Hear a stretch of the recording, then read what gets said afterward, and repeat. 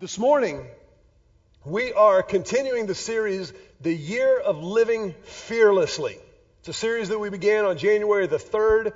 And this morning, I want to begin by asking you a question, but I want you to hold your answer for just a moment. And I'll tell you why in just a second. My question is this: how do you fight fire? Now, don't answer that question. How do you fight fire? And to help you answer that, I want to give you some assistance, some guidance from somebody that I believe to be one of the great minds, one of the great thinkers and strategists of the 20th century. How do you fight fire? 90 seconds of help. Check this out. Hold it. How do you fight fire? With a hose? No, with fire. You fight fire with fire. They scared you with a letter, we'll scare them back with a letter. What kind of letter? A lawyer letter. What's a lawyer letter? Sit down, I'll show you. Come on. Here. Right when I say. From the office of Bernard P. Fife, attorney at law. Are you an attorney at law? No, but that'll scare him. Go on, right. Gentlemen, my client, Mr. Trey Bowden, has just showed me your letter of the 15th. Gentlemen, just what are you trying to pull off here anyway? How dare you threaten a man like Mr. Bowden? One of the most respected, one of the most revered, one of the best church-going citizens of our town. If you don't immediately cease, desist, and stop annoying him, we will see you in a court of law. Yours truly, Bernard P. Fife, attorney at law. I don't think fighting fire with fire is gonna work. What do you mean it ain't gonna work? Gee, Oh, tell me, I'll tell you what it is. No, I'm telling you right now. There's the sheriff. We'll ask him. Don't you fight fire with fire? What? How do you fight fire? With a hose. I told you, Barney. You know, any chance you get to work Barney Fife into a sermon, you ought to take that. You know, I've thought about Barney and specifically that scene a lot throughout the beginning weeks of this series, The Year of Living Fearlessly. And specifically his statement that you fight fire with fire. Now, as I've been reading and studying and praying and preparing for this series, it's amazing. I've been shocked by the tsunami of information that is available concerning the subject of fears and our anxieties. It is an overwhelming volume that's out there and available to us. It appears that our fears are epidemic in the world in which you and I live. One noted sociologist describes our situation like this. She says, quote, "Americans today are more debt-ridden, obese, medicated, and addicted than we ever have been. For the first time in history, the Centers for Disease Control has announced that automobile accidents are now the second leading cause of accidental death in the United States. The leading cause? Drug overdoses. In fact, more people die from prescription drug overdoses than from heroin, cocaine, and methamphetamine drug use combined." That's a sobering statistic that I think shows us that we need to learn how to cope, how to fight our fears. And one of the things that I think we've all kind of noticed throughout this series, if you've been with us, is that there's absolutely no way in the context of a Sunday morning worship service we could adequately address all of the fears and phobias that rear their ugly heads in our lives. But I believe with everything I have, God desperately wants to and has chosen to give us some foundational footholds to help us fight our fears. So where Barney Fife would say, you fight fire with fire. You fight fire with fire. God would have us understand and know and live from the reality that we fight fear with fear. We fight fear with fear. Now, to get at this, I want to make sure that we understand what I'm talking about. If you've got your Bible, I want you to look in Proverbs chapter number 9. You've got it on your phone, or maybe you've got an actual Bible that you carry around. That's cool too. Very retro of you. But look in Proverbs chapter number 9. And as you're getting there, I think it's important that we understand what we're talking about when we say fight fear with fear. First of all, we're talking about the fears that produce anxiety in our lives. Our anxieties, our angst, our stress that's toxic many times. There's some things that we ought to be afraid of. We're not talking about that. We ought to be afraid of a hot stove or a loaded deer rifle or crossing Mopac. We ought to be afraid of those kind of things. But there are a lot of other things that we're afraid of, that we're anxious about, that haven't even happened yet, that aren't even actually real. Now, they can become very real to us because we ponder them and think about them and worry about them so much. But I've noticed in my own life that most of the stuff that I get anxious about, that I'm fearful of, are things that create uncertainty in my life. I'm worried about what might happen or what might not happen. Those of us who are parents, we worry about how our kids are going to turn out or if they will ever leave. We worry about, will I have enough money to retire, or will I have enough money to pay the bills at the end of this month? All of those things are circumstances and situations that create stress and anxiety. But think about this for a second. I think what really creates the anxiety and the fear of those things is our uncertainty concerning whether or not we'll be able to handle them. We worry about how we're going to respond to those situations, to those circumstances, because if we knew that we knew how to handle them, we wouldn't be anxious about them. If we knew that we could actually handle whatever comes down the pipe, then we would be a lot less stressed, wouldn't we? If we knew that we had the tools necessary and the handles to manage whatever problems or whatever challenges might manifest themselves in our lives, we wouldn't have anything to be worried about. We could just go along with what Jesus says and say, you know what, in this world, we will have many problems, but take heart because He's overcome the world, and if we're in Him, then we've overcome the world, and we'll just handle it. But that's not how we operate, is it? I will tell you from the bottom of my heart, just completely openly, the greatest spiritual challenge that I wrestle with personally has nothing to do with what I get to do as my calling, as my living, as the pastor. But just personally, my greatest challenge is anxiety. I worry about stuff. I'm fearful of what might happen or what might not happen. And this is something that's been a part of who I am and a part of my day-to-day for years. But I've noticed that whenever I do get anxious, whenever I get amped up, it is always a function of my faith and my relationship with God not being exactly where it ought to be, where it can be. And it's then that I need to remember, you fight fear with fear.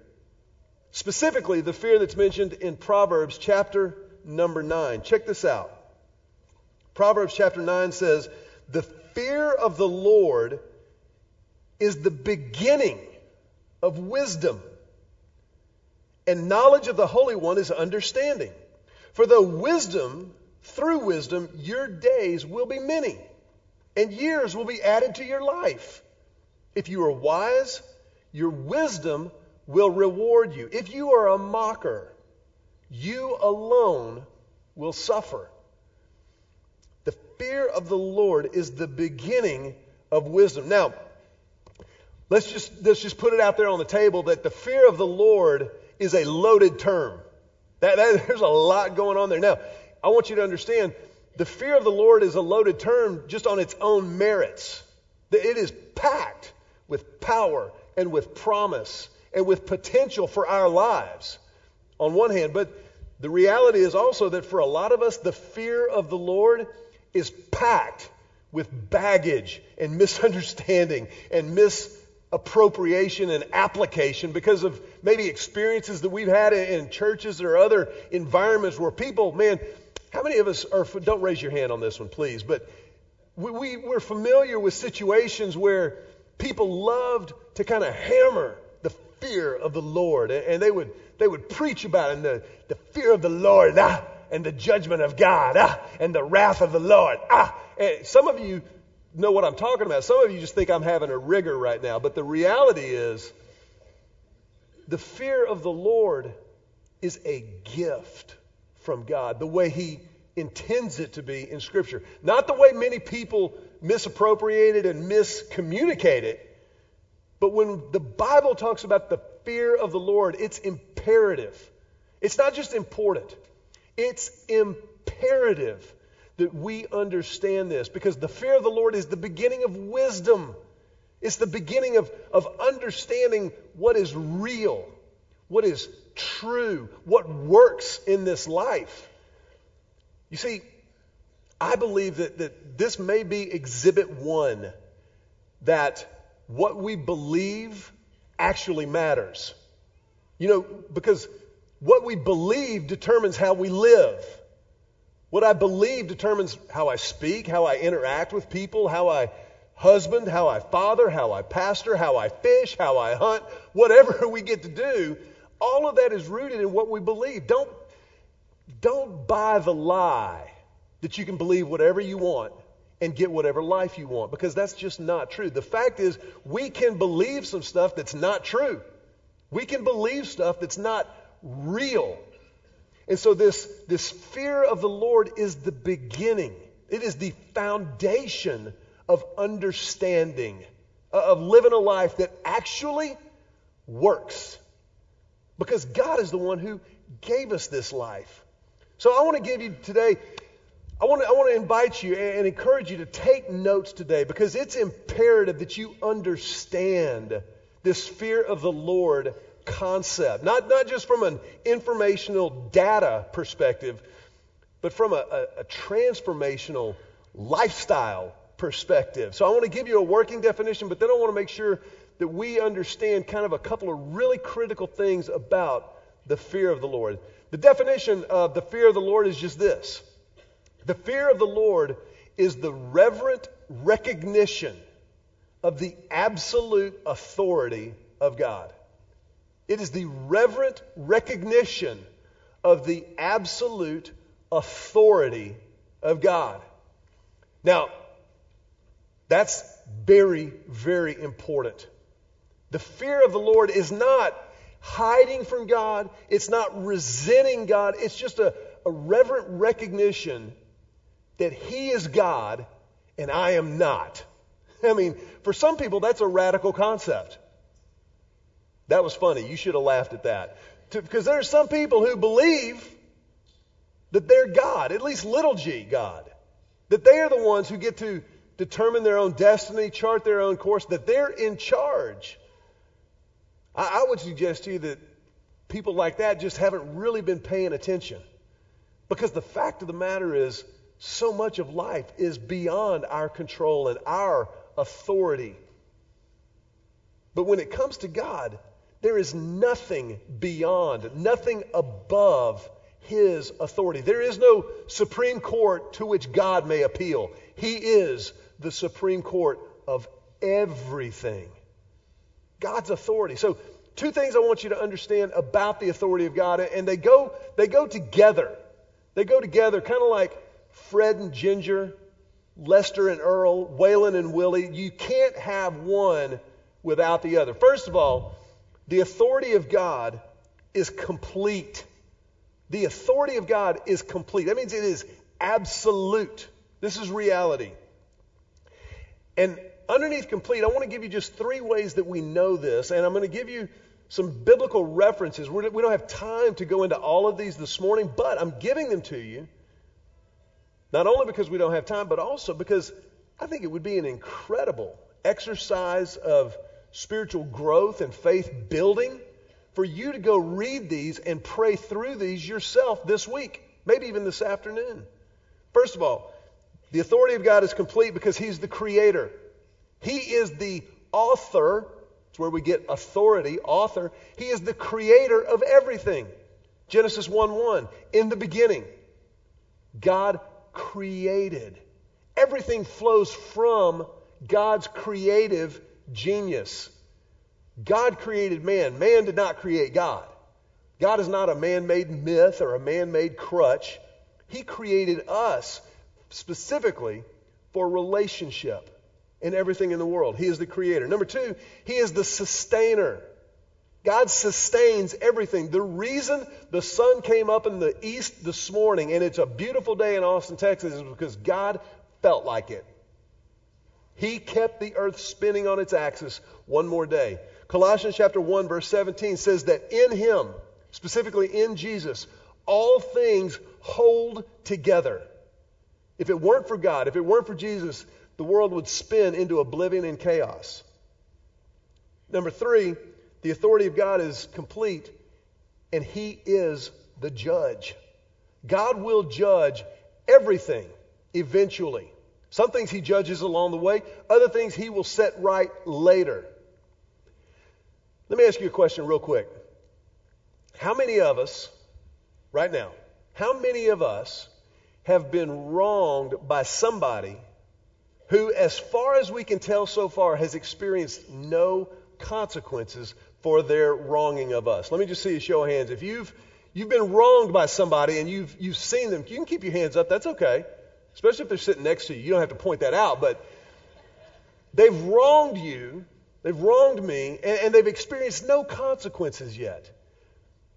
Now, for those of us who have our hands up, who are being honest, how many of us would love a front row seat for the consequence part of their wrong? You know, where God, listen, I trust you. I recognize that you're the judge, but whenever you choose to levy the consequences part of this whole thing, let me know. I want tickets. I want to see what happens to that dirty dog whom you love, and I'm trying, but I want to. We need that. There's something inside of us that needs that. And the Bible teaches us that God is the judge. He will set everything right eventually. It may not be on my timetable. It may not be on your timetable. But because His authority is complete, He will set it all right. And that leads directly into the second most important thing about the authority of God.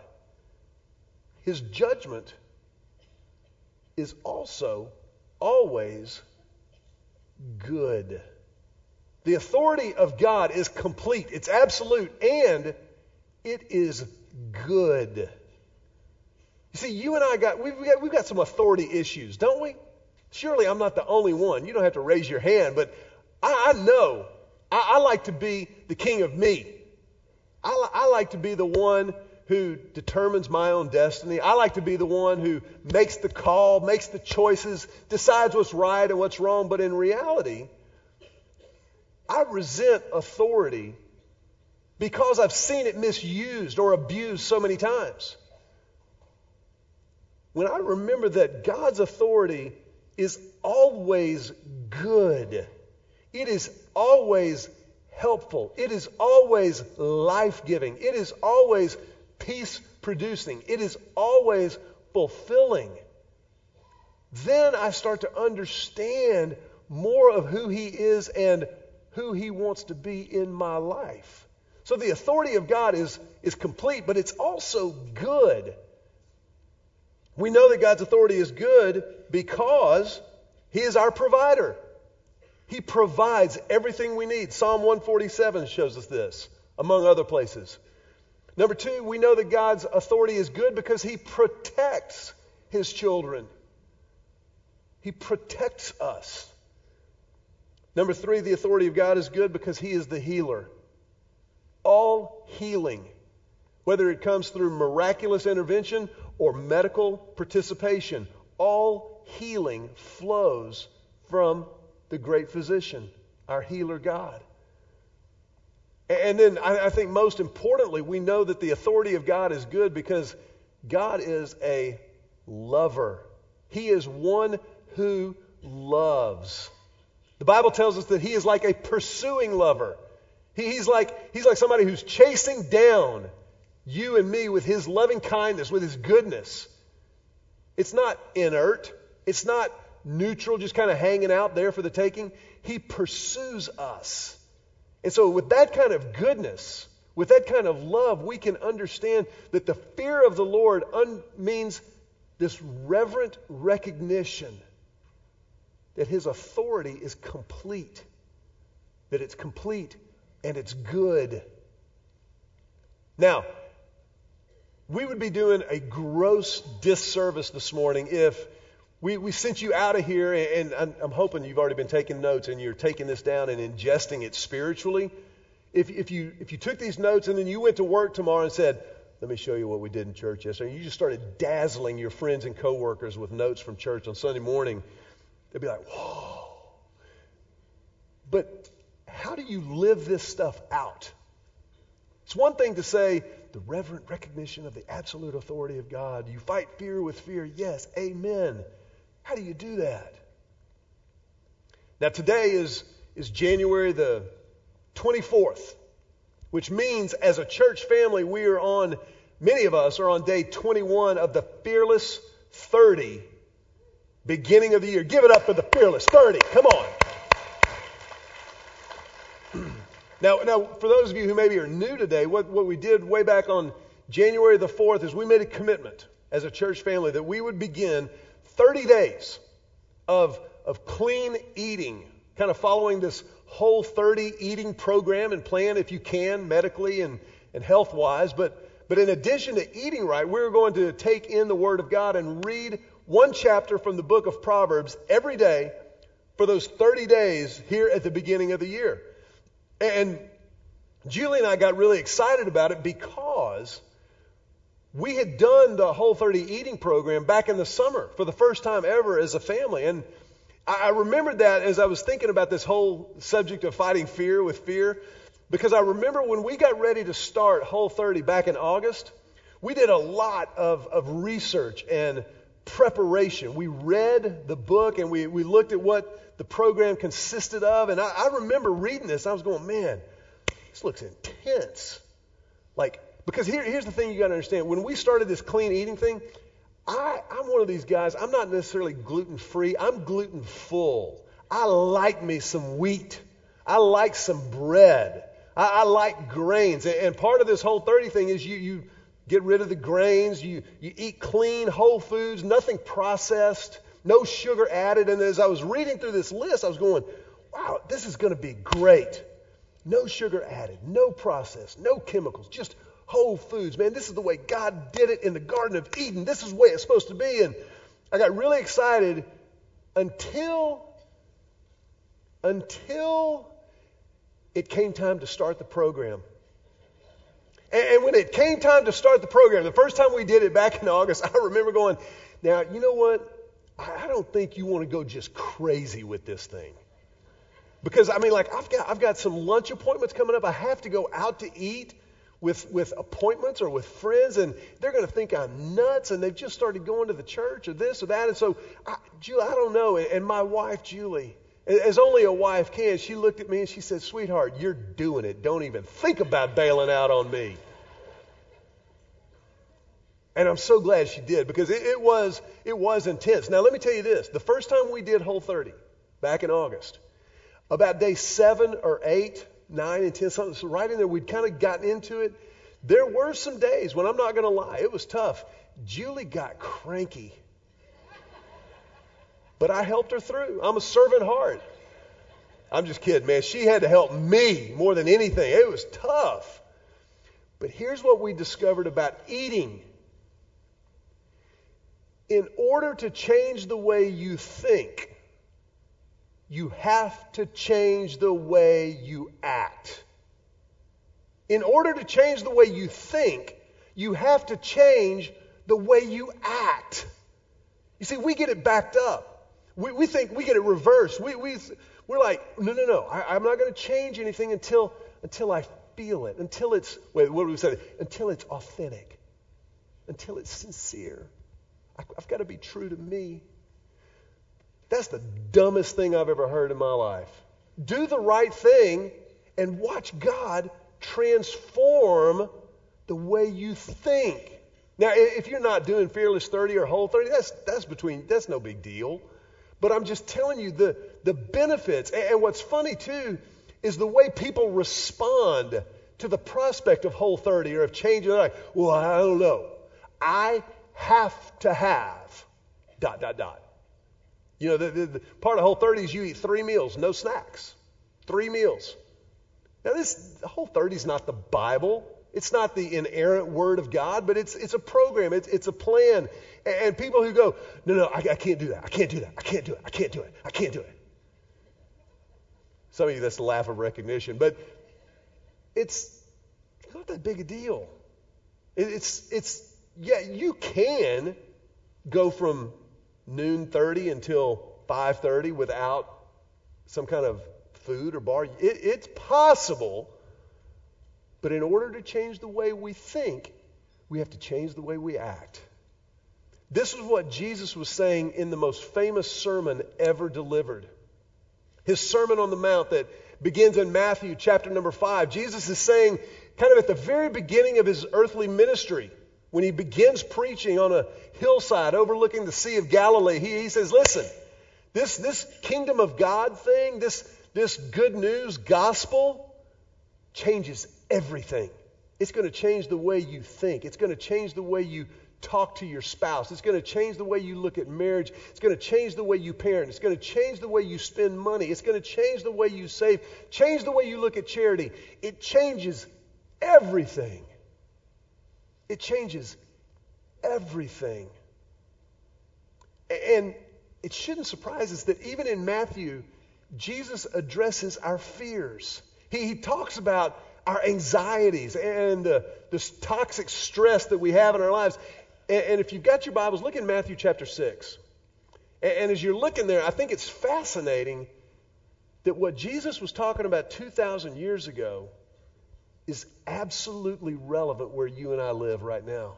As much as the world has changed, people have not. We're still the same in this respect. Our fears and our anxieties. Look at what Jesus says. Matthew chapter number 6, verse 31 and 30 through 34. Jesus says, so don't worry about these things, saying, what will we eat? What will we drink? What will we wear? Does that sound familiar? I mean, isn't that amazing? 2,000 years ago. If he didn't add in there, what will we drive? Where will we work? I mean, he could have, but it was kind of a non-issue back then, but you understand the point. Verse 32, these things dominate the thoughts of unbelievers. But your heavenly Father already knows all your needs.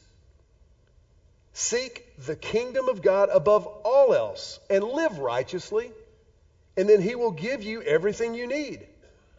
So don't worry about tomorrow, for tomorrow will bring its own worries. Today's trouble is enough for today. Somebody ought to shout amen.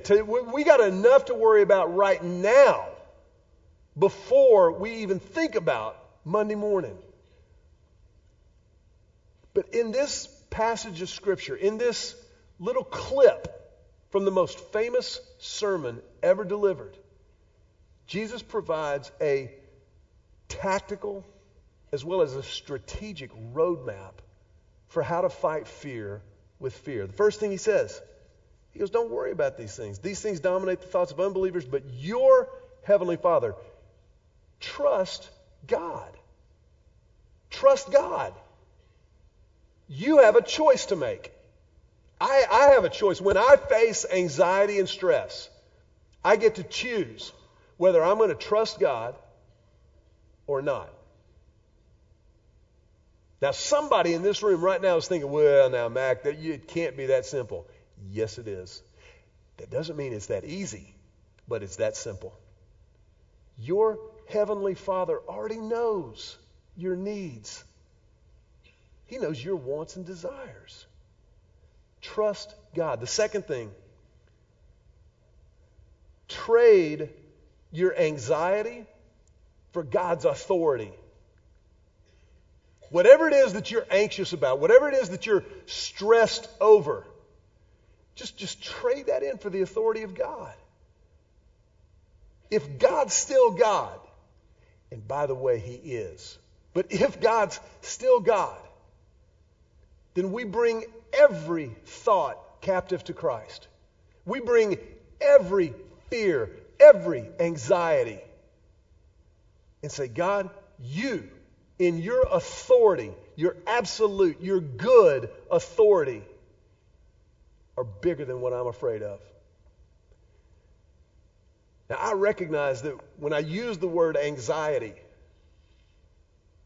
that is a raw nerve in our world. And for some, it's a raw nerve in our lives. And sometimes those anxieties require professional help. Sometimes they may require medication under the guidance and oversight of a physician. But ultimately, everything is spiritual.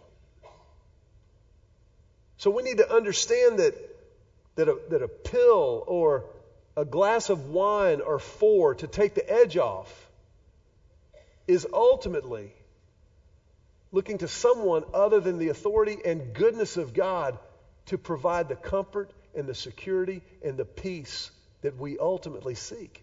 You see, a lot of times we treat the symptoms rather than the cause. So I'm not saying that you never go see a physician, you never see a counselor. As a matter of fact, I'm a big proponent of Christian, godly counseling. But it's imperative that we and those we seek for counseling and medical care understand what's ultimately at play. We trade our anxieties for God's authority. But Jesus wasn't done yet. He said, seek the kingdom of God above all else. The kingdom of God. You know what a kingdom is? An authority. It's sovereignty. But then the third thing is I've got to surrender my will to His will. That's the bottom line. I surrender my will to His will. Seek first the kingdom of God and live righteously. That whatever God says biblically, that will be the guardrails. That will be the roadmap for my life. I'm not going to try to cut corners. I'm not going to look for loopholes. I'm going to follow the Word of God. I'm going to surround myself with the people who help me do that. I'm going to be friendly and loving to everybody. But the people I hang with, the people I invest in and I allow to speak into my life, those folks, they're going to help me to live righteously, to surrender my will to His will. It's amazing how many of my fears and anxieties arise out of my own stupid decisions. That doesn't mean I'm stupid. I mean, let's be honest, we are all very bright. But bright people can do dumb things, I've heard. But when we surrender our will to the will of God, the peace that passes understanding guards our hearts and our minds in Christ Jesus. Because we change the way we act, we change the way we think.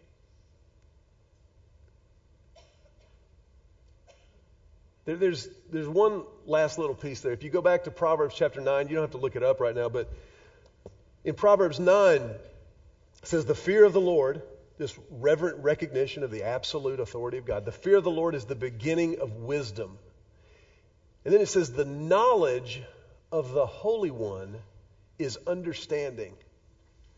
The knowledge of the Holy One. That doesn't mean knowledge like head knowledge or book info, data.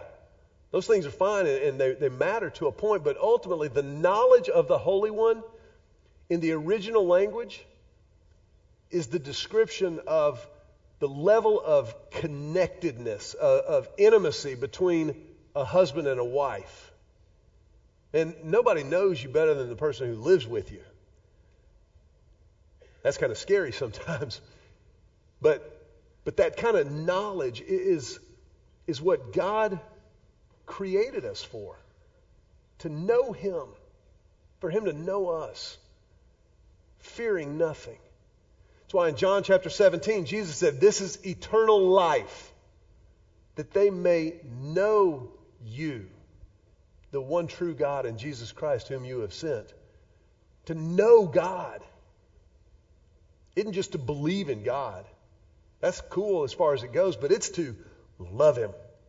It's to engage with Him. It's to do life with Him. It's to trust Him. This is the beginning of wisdom. This is how life actually works best. I want to ask you to bow your heads for just a brief moment. And in this moment, I want to ask you, just if you would, just to guard and protect the sacredness of this moment and not be moving or stirring for any reason. The Methodists have already beat us to Luby's. It's okay. If you're under the age of 25, you can get somebody to explain to you what Luby's is after the service. But in this moment, I want to just make sure that we understand that every person in this room knows God. I don't mean knows about God. I don't mean that you're religious or that you go to church. I mean that you have the opportunity to know that you know the one whose authority is complete and good.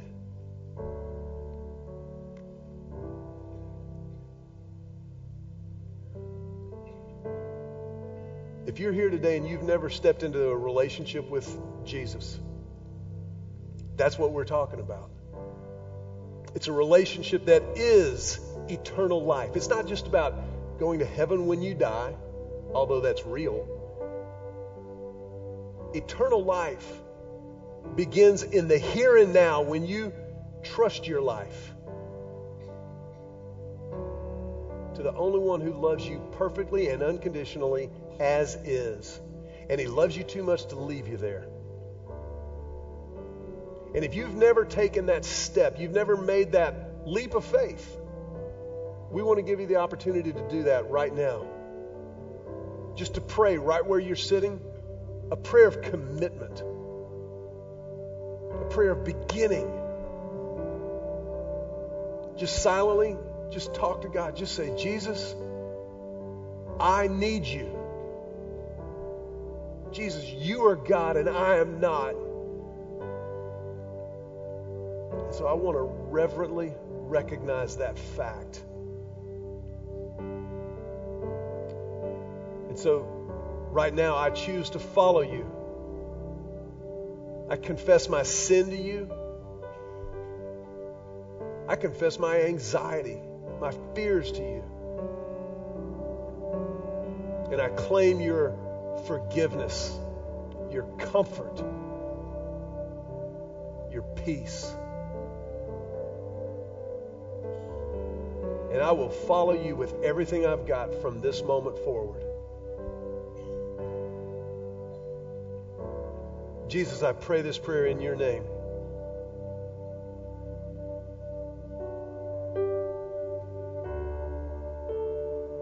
And for just a brief moment, I want to ask for your, if you will, remain with your heads bowed and your eyes closed.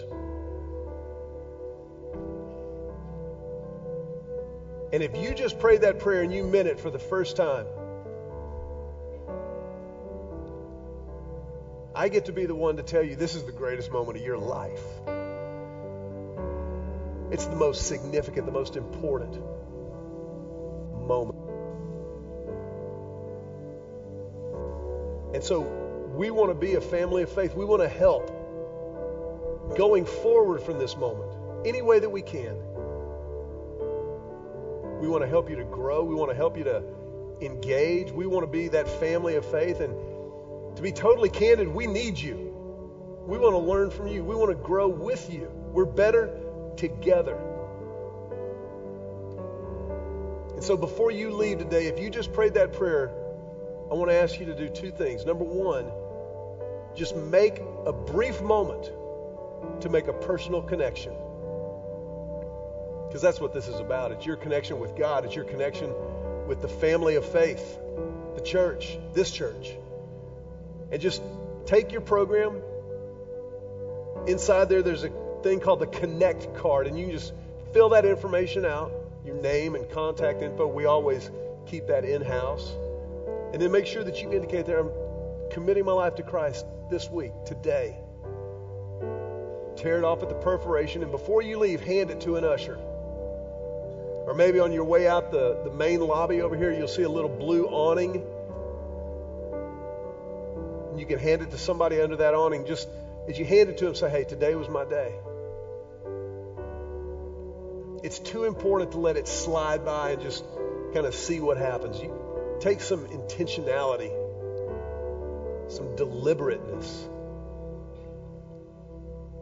And then also, as our heads are bowed, I want to ask you, if you just prayed that prayer, if you would just raise your hand, just very quietly but unmistakably, raise your hand in order to mark this moment. To know that it's real, that it happened. And though we may not know you very well, know that we love you. And we're excited for you, and we celebrate this with you. And so as a family, we celebrate that. As you put your hands down, we put our hands together to tell you, welcome home.